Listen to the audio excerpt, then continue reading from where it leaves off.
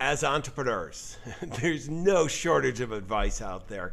We've got an awful lot of people who are there to give us advice who have never done it. Well, I'll tell you, we've got a really remarkable entrepreneur. I love on his blog, he's got the start, and I'm going to look over to it. And let's skip the bullshit. And you as fellow entrepreneurs, you've all had bullshits. We got all kinds of people teaching us how to be successful entrepreneurs, and they've never done it. But they read a book, maybe one book more than we did, and they've got little experience. This individual is a very good friend. We met through Jason Gennard at Mastermind Talks, and we had the chance to do a little rally car exercise. So we've got to know each other well through this. But one of the things that's so good about this remarkable entrepreneur that I'm going to have us join in a second is that one of the things that I noticed is that the fellow entrepreneurs at these mastermind groups all turn to Sal to ask his advice. And one of the reasons is he's done it. He's been an entrepreneur for 15 years, 6 companies, over 8 figures generated, and like you and me, he's made a lot of mistakes, but he had a lot of successes, and more importantly, he had a lot of fun doing it. You'll want to meet this remarkable entrepreneur. Stay tuned. Ordinary success? No way. You want amazing, remarkable, exceptional breakthroughs. Dig deep, think bold, drive hard, watch yourself soar beyond your dreams. AES Nation. Well, I am so excited to have you join us here at AES Nation. You are one of the guys who I want to share with all our audience because you have helped many people accelerate their success just as a really good friend while you're doing your own businesses as well. So first of all, thank you. Oh, thank you for having me, John. It's a pleasure. Well, one of the things, we've met at fun events, and they've been fruitful for both of us and have helped us each. And I want to, you've got some great lessons you've learned along the way. And what I'd like to do is a little bit of the backstory first, because it's funny how I think of you as a quiet guy, but everything you do is not quiet at all. Right. And so I don't know the whole background, so this is a little dangerous for everybody, but it is, you have really made some things happen, and I want to give some framing. So tell me how you got to where you are now.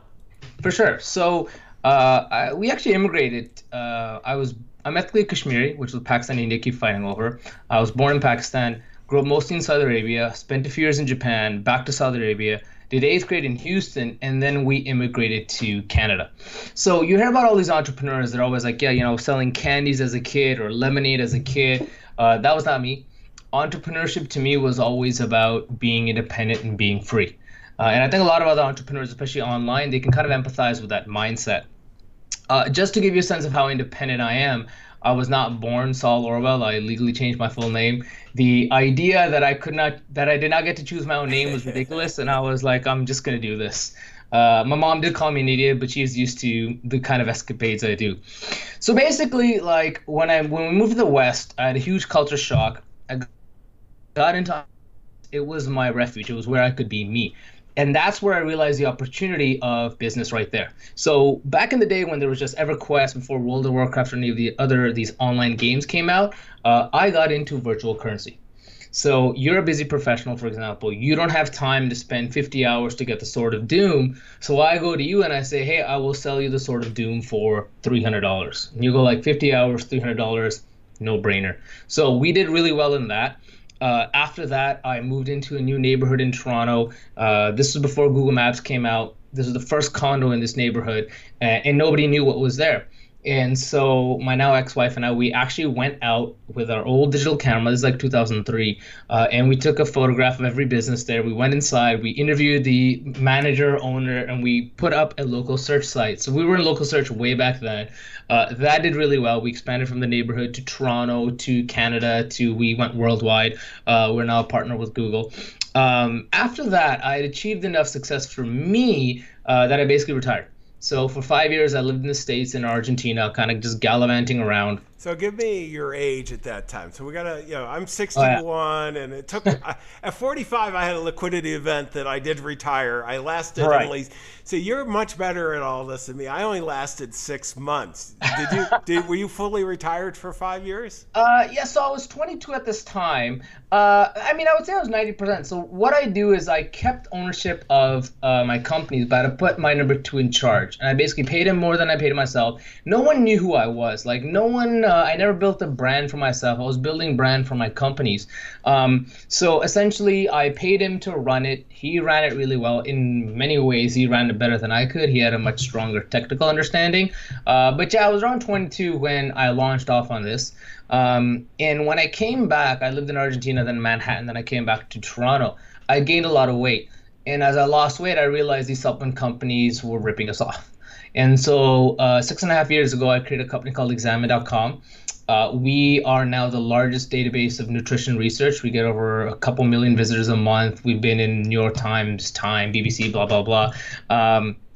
And about 2 years ago, I started talking about entrepreneurship because, as you said, there's a lot of people out there who talk about entrepreneurship, but even honestly, even the ones that are pretty successful at it, not to be a jerk, I can't help it, but a lot of them were freelancers, right? Like, they don't understand what HR is like. They don't understand legal. They don't understand the joys of managing 20 plus humans, which is, politics start coming in, and you gotta, like, one person needs tough love and another person can't deal with tough love.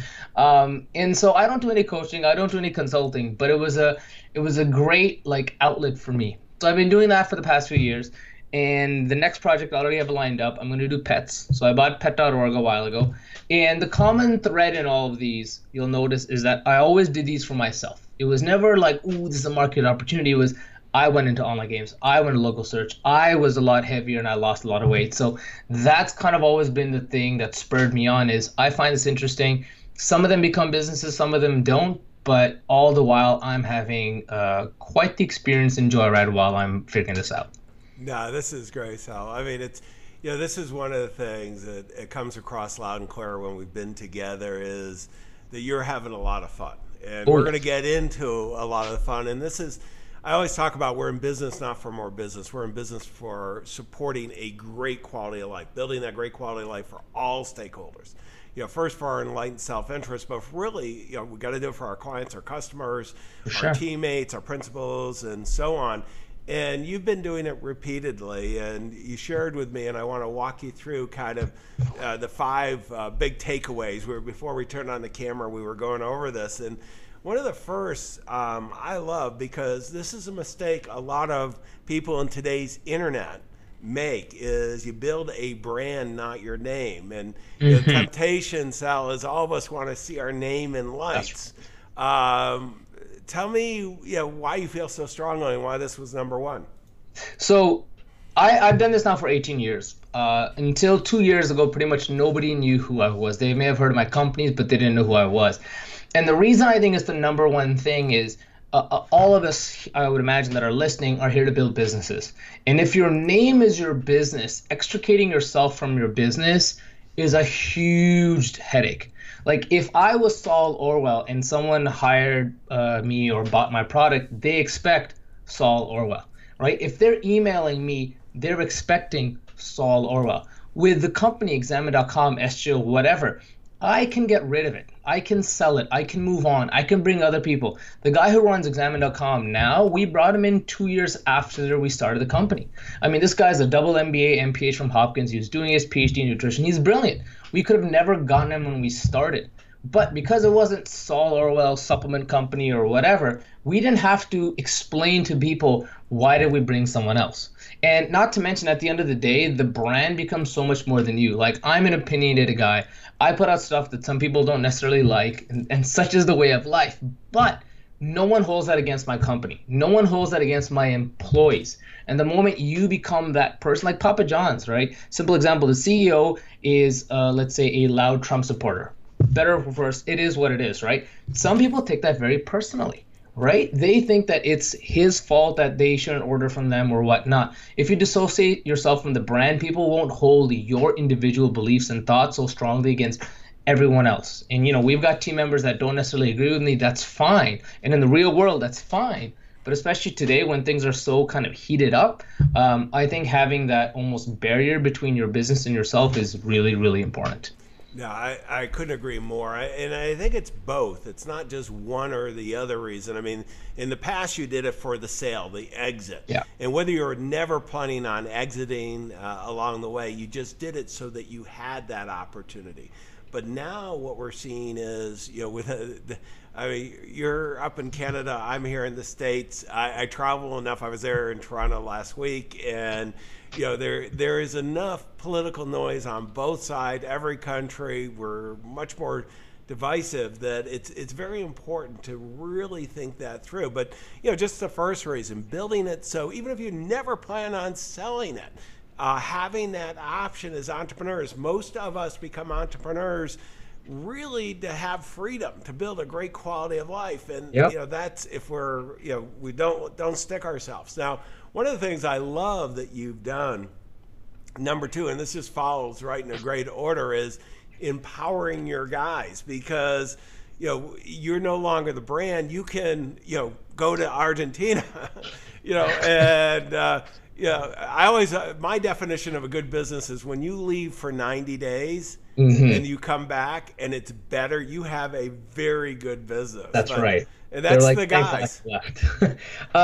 Yeah, I mean, so my other viewpoint is, we always talk about we want to attract the best and we want to have the smartest. But the best and the smartest are like everyone else. We want recognition, right? We want to be respected by our peers. We want to be considered experts in our area. And so when I mentioned Kamal, right, he's a brilliant dude. Everyone thinks that he's the man that owns Examine.com. Now, he's the man who's in charge of it. He's the man making the decisions. And there's two things. One, he knows nutrition research better than I ever will. He was on the vitamin D task force when they upped the recommendation. I am not that man. Like, I know what I'm good at, and it's not that. And the win-win then is, because we get millions of visitors every month, Kamal knows that the exposure and audience and influence he gets with us is much larger than he ever would on his own. And it's one of those perfect win-wins that Kamal can now say, hey, I've been in New York Times and BBC and Guardian and whatever. But he knows he was able to do it because of the strength of the Examine.com brand. Like, when we did our last hiring call early last year, we had 500 plus PhDs apply to work with us. Like, that blew our mind, right? And so he knows that he would never have access to all these superstar researchers. Whenever we, gut biome is big these days, right? Probiotics. We know pretty much every single probiotic researcher. We have access to them. And he knows it's partially because of Examine.com, and we know it's partially because his, leadership and his thought brings it to the front, right? So it's like, we all talk about win-win, and oftentimes it's given lip service. I think this embodies a win-win for everyone involved. Well, I know my fellow entrepreneurs would be really upset at me if I didn't ask the question of, that's a lot of traffic, Sal. I mean, and what are some of the lessons you've learned on creating, developing that traffic, and it's not, one viral cat post. Oh God, no. Oh no. Oh my God. And then I'm familiar with the website, and I know, but share with us, how are you doing that, and consistently, because it's not like there aren't a lot of other people, and you've got some big drug companies trying to grab that attention, and there's no shortage.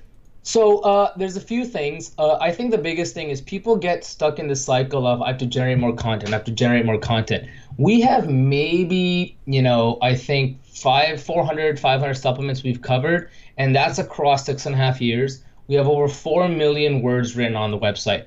Instead of trying to make a new post or a new angle, we say we have a great page on whey protein. How can we make it better? And eventually what's amazing is the mainstream media comes to us. QZ, they just did an article on InfoWars and Gwyneth Paltrow and supplements. They had, I think, 4 different links to us.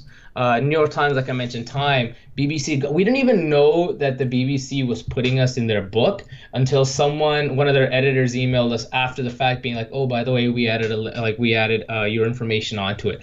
So a lot of people, I think, just get too caught up on building new stuff, whereas our version is How can we iterate and make things better? And the other thing is, everyone talks about paid traffic and Facebook and social media. We're not even on YouTube. We're not even on Instagram. Google is still the king. And the best way to do really well in Google is to get the mainstream linking to you, talking about, mentioning you. So we've done a really good job building relationships with journalists and with editors. So anytime they come across something that they don't know, they come to us. And part of that come to us is that we specialize in our niche. We don't say, hey, come to us about health, come to us about fitness. We say nutrition research, supplement research, we're your men. If not that, then we can tell you who to go to, but that's not our area. Well, so I'm going to change the order just a bit. I know you have as number 5. I'm moving That's it right. because we're right there.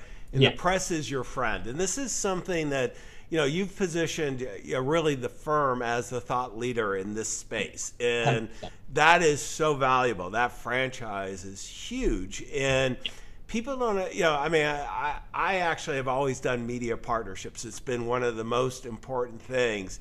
But you've taken it to another level. Maybe kind of what are you doing, in today's political divisive, most people when we say the media or the press is our friend, they go, no, it's not.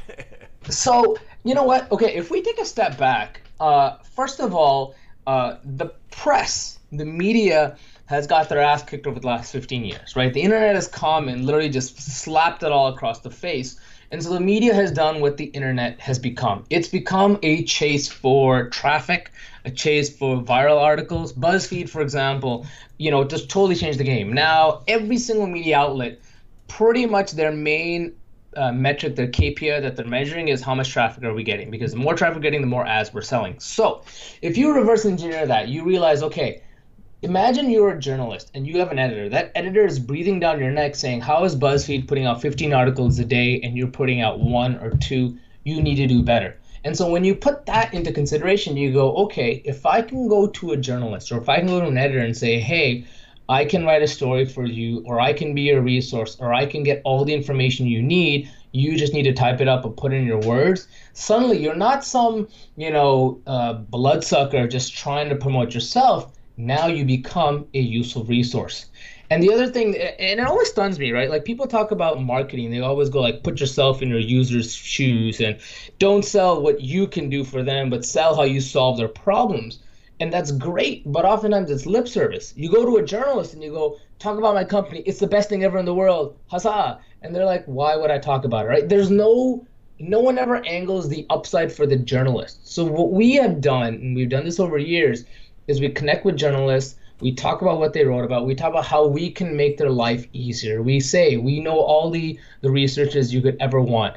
Even just today, the health editor of a major newspaper emailed me and saying, hey, there's this curcumin study I saw. What do you guys think? Within 24 hours, we had given her all the information she'd ever need. It's going to be an article in the next week. Boom, she links right back to us. So it's one of those like mindsets where if you treat the media as a customer, and you give them the information they want and have it ready for them and are available for them, they will love you. And I don't think it's a coincidence that you see the same kind of people all over the media. It's because they figured out this simple thing, help them, not use them. I think that's the basis for that. It's not that hard, to be honest. Sal, one of the things I've struggled with, and I'll bring my personal, is that there's now so many media outlets to really decide who you're going to work with because I love your advice, and it's one I've done throughout my whole career. And, my partner writes a blog for Forbes twice a week. I do Huffington Post. We have in our niches, we have huge relationships. But, what's becoming harder and harder is to make the decision because, at least in our business, I'm getting more and more contacts with that aren't the right media outlets. Yeah. At the end of the day, it's almost like a triage, right? If we look at it, everything trickles downwards. If you can get to the larger and quote unquote more influential organizations, pretty much what you say trickles downwards. So my point of view, for example, is if as an entrepreneur, for example, or someone who speaks about it, I've been on Lifehacker about half a dozen times. And the amount of traffic Lifehacker sent has been phenomenal. Right, I've been on Growth Lab, which is Ramit Sethi's website, a few times. I've sent a few people there. phenomenal amounts of traffic. But I couldn't have gotten to those organizations without having gone through, and not to sound glib about it, but lower media to that level. Yeah. Right. So, and the reality about media, let's be honest, is, Forbes, Entrepreneur Magazine, many of them, they don't really send that much traffic unless they specifically promote that one or two article of you. And the media in that case almost becomes more of a leveraging where you can say, hey, listen, I was in Forbes, you should write about this, or hey, you can trust me, I've been in Forbes and Entrepreneur Magazine, blah, blah, blah. This is why you should publish whatever I write. But I have found that the media, old school media, is great for establishing your credentials. But new school, Gawker, Lifehacker, Thrillist, those guys send a lot more traffic than everyone else, to be honest. Yeah, that's a great distinction, because I think that's where so many entrepreneurs make mistakes. They think that, geez, if I get quoted in the Wall Street Journal, my life will change. And I've been on the front page of the Wall Street Journal you can get it really easy with a criminal thing, but having a quote, and for the most part, it's entertaining your family members. Some good old friend will look you up, but there's not much there. But there's credibility, being mentioned, as you said, and then this whole new media. I like that separation. I haven't heard it that way. Well, let's continue, Sal. One of the things you and I talk about, and we live. I mean, we've been having some good times together. We're going to be doing another car event, and sure. We both enjoy food and cars, and I'm sure there's a few other, in entrepreneurship, a few other things that we enjoy. But number 3 I'm going to make it number 4 now, because we did press, but yeah, there's more to life than business. And boy, I got a lot on this, but I want to hear what you have to say. I think, and I think you'd empathize with this, a lot of people forget why they got into entrepreneurship, right? It becomes that cycle. Oh, I want to hit 100,000. I want to hit 1 million. I want to hit 2.5, 5, 10, 50, whatever. Eventually you just go, why do I want 10 million, 20 million, 50 million, 100 million, whatever? If you legitimately want to have a yacht that can hold 2 helicopters, all the more power to you. That's great. I mean, that's honestly great. For me, it was one of those things where I live downtown Toronto. I live in a 4-bedroom house. I have a kick-ass dog. I have a pretty cool woman. I'm pretty content. Like, I don't need a car. I can walk wherever I want. I can grab an Uber or a cab or rent a car if I want to go for a week somewhere. So I'm very content. And so I put more of my effort and energy into stuff like community building or fun stories or random things. A lot of people, they get lost in the thrill of the money. And I think it's important for us to just sometimes step back and go, is it worth it? And not to say it's not, but what am I chasing? Rally racing is a great example, right? We make money and we spend it to have fun. And one of the favorite things I ever say to people is, this is why we make money. Like, I have a barbecue off we do every Super Bowl, and I spent like a couple thousand to get like this WWE style belt made. It should be there, but I lost it. I came second this year. It's very embarrassing. And people go like, what were you thinking? Like, why would you spend that much, or why would you do that? I'm like, this is why we make money. I know why I make money, because I'm doing things like this, but I think oftentimes people forget why they do that. And I think it's important to take a step back and be like, you know what? There's a lot more to life than just your business, your brand, your reputation even. There's a lot of fun to be had, a lot of things to explore, a lot of things to experience, and I think sometimes we forget that. Yeah, I think it's so important, Sal, that what happens, and I've grown up in the financial industry, and I had the privilege of working with a whole bunch of billionaires along the way, and I will argue that money does buy a decent amount of happiness type thing, but you don't need a billion to get it. I mean, I don't have any clients that have 2 helicopters. I do have clients that have yachts with helicopters and multiple jets and that stuff. And the relative degree of happiness along the way is not high, and most of them, they were intensely focused. They were right place, right time, and even they, with a few drinks, would share, I was lucky, type thing. Yeah. Just right place, right time. But you know what? You don't need that much money to have a great life. I mean, nothing wrong with money. I'm a financial guy. I like it, everything else.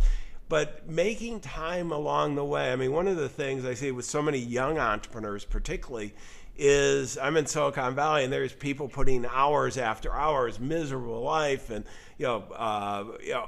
family being destroyed, the whole thing. And if they just took a little time, and maybe they wouldn't have, that they'd be 10% less wealthy, but they'd have one heck of a great life. Yeah, I mean, it's a rat race, right? A lot of entrepreneurs at this level are not at a poverty level. They're not struggling to make ends meet. I mean, I've met entrepreneurs and they're like, I've got a spending problem. And I'm like, I don't want to sound like a jerk, but that's the most flippant way of treating your own expenditures. You don't have a spending problem. You're just being a problem. Like, you can choose not to, put your kids through private equestrian lessons and this and this.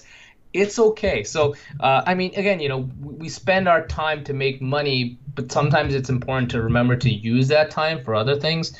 But if it makes you happy, go for it. Like, if you're Vaynerchuk and you love the hustle and grit and grind nonstop, that's fine. I'm not saying don't do that. I just don't think most people are built that way, and I think they forget that sometimes. Well, I think Gary Vee is a great example.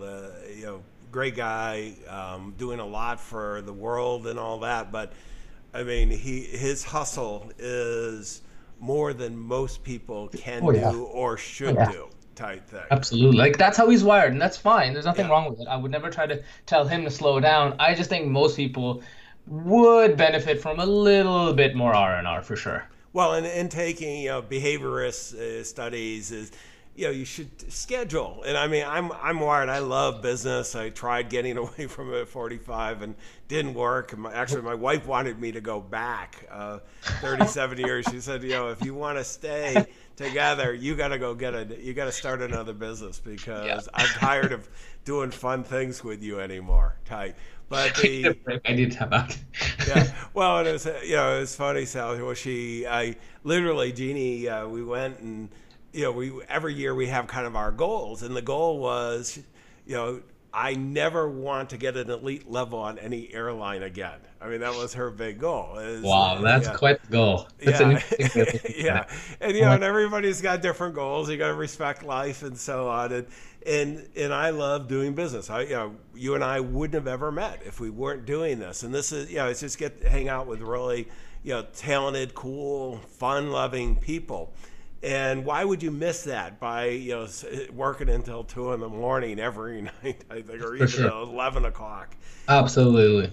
But one of the things that you really impressed me, and you took it a little level, because I kind of got the part. I have plenty of fun. I've got a great life, all that stuff. But you did something that I haven't done, and I'm going to say probably many of our fellow entrepreneurs haven't done. And it's building your local community. I mean, so many of us are, thinking national, global. With the internet, we can be everywhere. And Sal, you've done some really fun projects, and some of your close friends, my good business acquaintances from mastermind groups, think the world of you because of these events, hanging out in Toronto. I was there on a Chamber of Commerce day last week, and I'm thinking, geez, with all this fun stuff going on, maybe I should live here. But I did grow up close to that area, so I know the weather can be bad in the winter. A little bit of us, for sure. But tell us a little bit about your logic of this, building your local community, because that's a little counterintuitive for most people who are really knowledgeable about using, leveraging businesses as we're talking about. For sure. So I got to be honest, in itself, it was out of a very selfish thing. So as an immigrant, I was basically here by myself. My parents, my dad's job took them everywhere, so they moved to Berlin afterwards and Amsterdam and so forth. So I was here by myself. And I essentially, a bunch of us friends who were all here by ourselves, we basically became what we called ourselves the fam. We were like a little family. And that's what really impressed upon me about how important it is to have these close relationships where it's not necessarily about you can do this for me or you're this spectacular person in business or whatnot.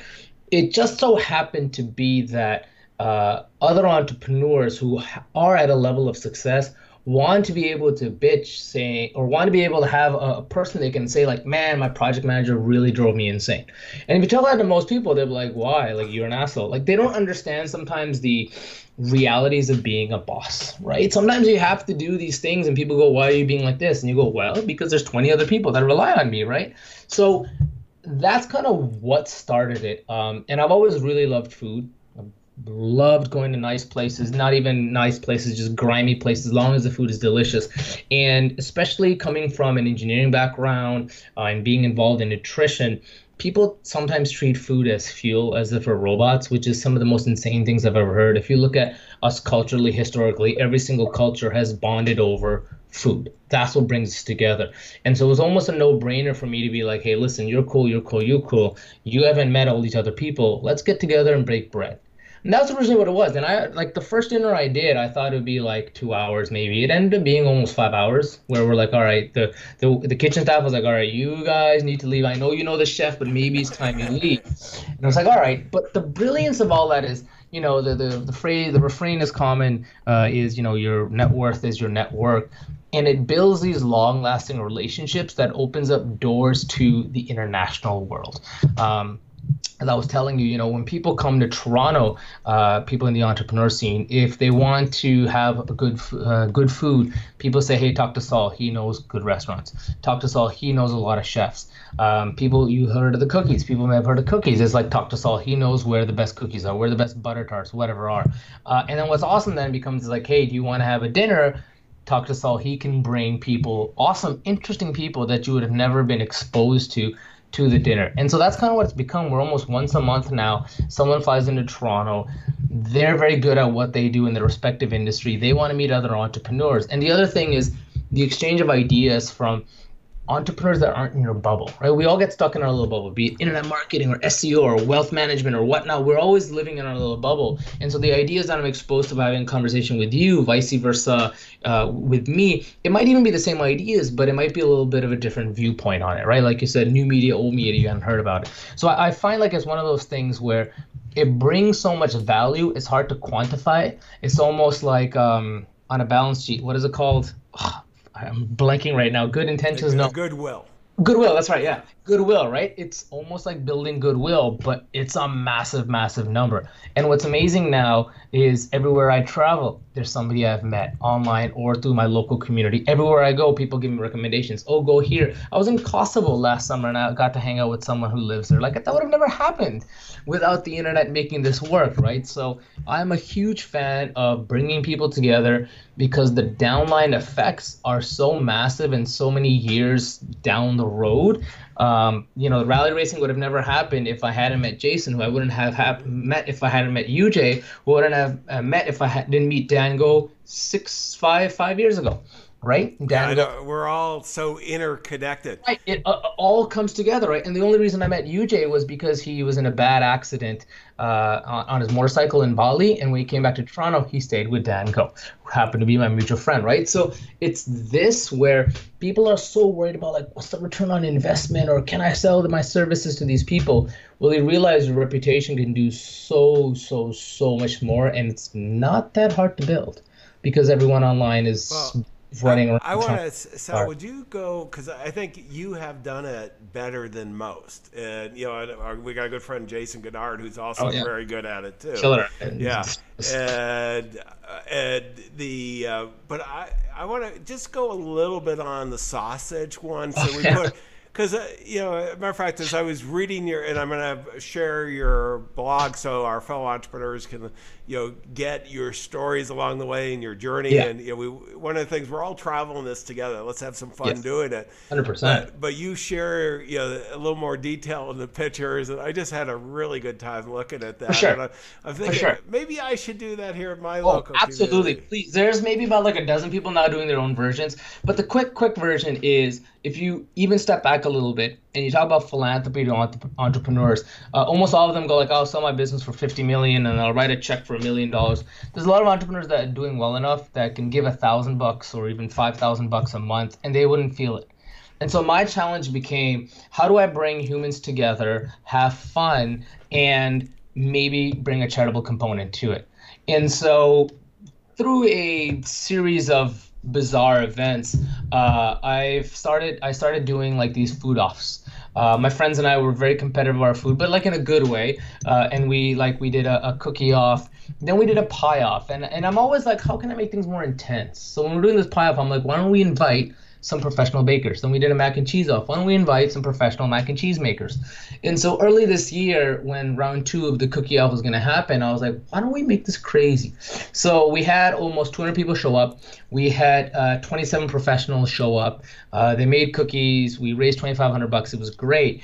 And afterwards, everyone had so much fun. They're like, you have to do this again. And I realized, it's fun, and entrepreneurs want to bond with other people. And like Jason does a great job. Basically, if you meet someone through Jason, you know that that person knows their stuff. They're not crazy, they're not an entrepreneur.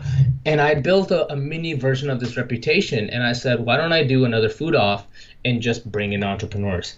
And then I thought, why don't I make it something, and I always want a challenge, right? Cookies are easy because they're not hot. And I was like, how can I do something that's hot? And so that's why I settled on sausages, because no one was excited for it, and I thought it'd be a hilarious adventure. But yeah, we ended up with 29 different types of sausages.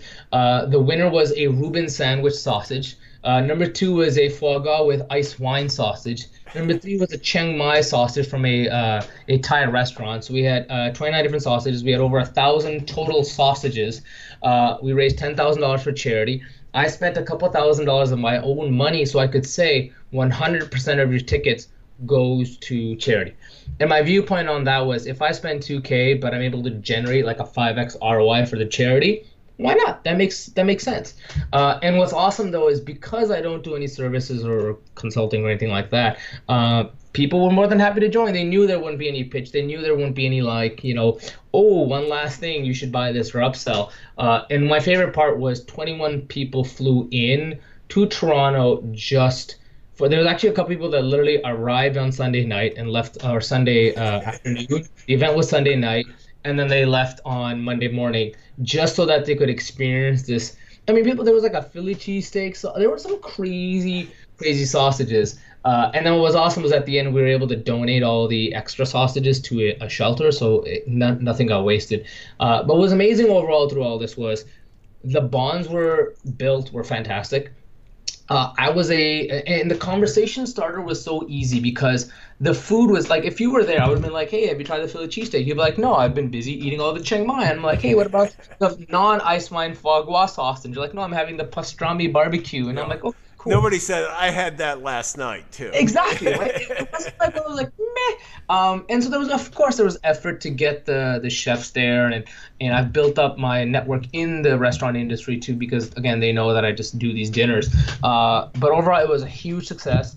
I've told maybe a dozen people that I'm going to do the cookie off next year, and pretty much all dozen have already agreed to fly in for it. So now I need to figure out how to scale it without losing the intimacy. Yeah. But that's the brilliance of it. Everyone can do this. Food brings humans together. It's such an easy icebreaker, right? Like, normal icebreakers are, how's the weather, or how's your day? But when you have that food, you're like, oh, this thing is so spicy. You're like, oh, I love the cilantro in it. And especially when we're networking, people are always a little bit shy sometimes, right? They don't know how to get the conversation. That's the hardest part, right? The spark plug to conversation. And I found that this was the greatest way to start conversations. And afterwards, all I've heard is just rave reviews about, honestly, people didn't even care about the food as much. The food was almost the background music to the actual relationships, that they were able to build, because they knew I'd curated the humans, and that was it. Well, yeah. You got to take those ideas and run with it. I'm gonna go to resources real quick and pull up, first your SGO.com. Let's get the bullshit. And why don't you just, if they sign up, put the email, what are they getting here? All they're getting is me saying what's going on, and then I'm gonna send you some articles I've written. For example, some more esoteric on how important readability is. That's one of the biggest things I rave about, is that people make their websites really hard to read. And this is just stuff I've learned over experience, right? I talk about thank you page opt-ins. I talk about mindset, productivity. There's no affiliate pitch. There's no JV. It's just me rambling on about topics I think are relevant to today's entrepreneur. And the other thing is, I love conversations. So if you sign up, please say what's going on. I want to hear. I want to know who you are because that's what I really, really relish. No, and Sal, also the exam.com. I mean, just I think you've kind of shared with us what it is, and just having the ability. I mean, with so many questions today on supplements and what works, what doesn't work. It's a great resource. So maybe fill in a little bit there if you want. Yeah, for sure. So examine.com, basically, if you have any question about any nutrition topic or supplement topic, we've done the research. Our research is so good that we've even been plagiarized. Like our alcohol page has been plagiarized, or testosterone. And when I say plagiarized, I mean in peer-reviewed papers, not random websites. It's actually been republished, the research that we did. Basically, we have an entire team. We have everyone from registered dietitian spectrum to medical doctor spectrum to researcher to PhDs to pharmacists, because they know a lot that people don't fully appreciate. We just investigate the research. We don't sell any supplements. We don't sell any ads, products. All we do is an education company, and professionals, our biggest customer base. So you can go to it knowing that we'll give you the full picture. Easiest example is there was a huge amount of hullabaloo recently over coconut oil. The American Heart Association said that it's really bad for you. Other people are like, no, they're wrong. They didn't do an actual study. So we actually did an article on saying 21 reasons why coconut oil is the greatest thing ever and / will kill you. Like, it's one of those nuances that we bring where everyone is so busy being black and white that if you want gray, we will give you the gray. And no one does it more in depth than us. I will literally challenge anybody to find any page more in depth than the ones we publish. We are 4 million words. We've been doing it for over 6 years, and this is all we do. No, so this is great. Let me give our fellow entrepreneurs my key takeaways, and there are so many. I mean, if I'm going to just go through our big 5 that Sal gave us. Number 1, build a brand, not a name, and we're in it for our freedom. Entrepreneurs, we never know. I know I had a business that I planned on having for the rest of my life, and I had 2 partners. I had the largest share, but not control. And all of a sudden, somebody showed up with a very large check, and my partners wanted out, and I kind of went for the ride, and it was a great liquidity event and so on. But that's where you've got to make sure that you're building a brand. That brand is that experience. It's not just a logo, too. The empowering your guys, boy, that's something we all know, but we don't do. And we've got to give them the opportunity to shine and really bring in people as we're growing our business that are better than us, and that allows us the freedom. The press is your friend. I mean, I think you got some great insights that Sal shared with you. And this is something I've built a number of businesses off media. I mean, today I have multiple media partnerships. This has been phenomenal. They have distribution, and I did like Sal, the distinction between old and new media. It's a good reminder of where you can get credibility and where you can get traffic, that distinction. More life to business. I say all the time to myself is that it's not about getting more business. Another $1 million, $2 million, $10 million of revenue is not going to change my life. What is building the right business to support the quality of life for all the people I care about. And that includes clients, teammates, principals, and so on. And then, we've got to have fun. And one of the best ways, a very good friend of mine, Sal, went and he was a very successful high-tech guy, went public, he's on 4 boards still, he's in his 70s. And he had no friends locally. So he went even one step further than you, and he just bought a restaurant. He bought the best restaurant in town. That's brilliant. Yeah, and now he knows everybody type thing. And he's actually opening up another one. He's got the most successful one, the whole thing. So he's having a great time.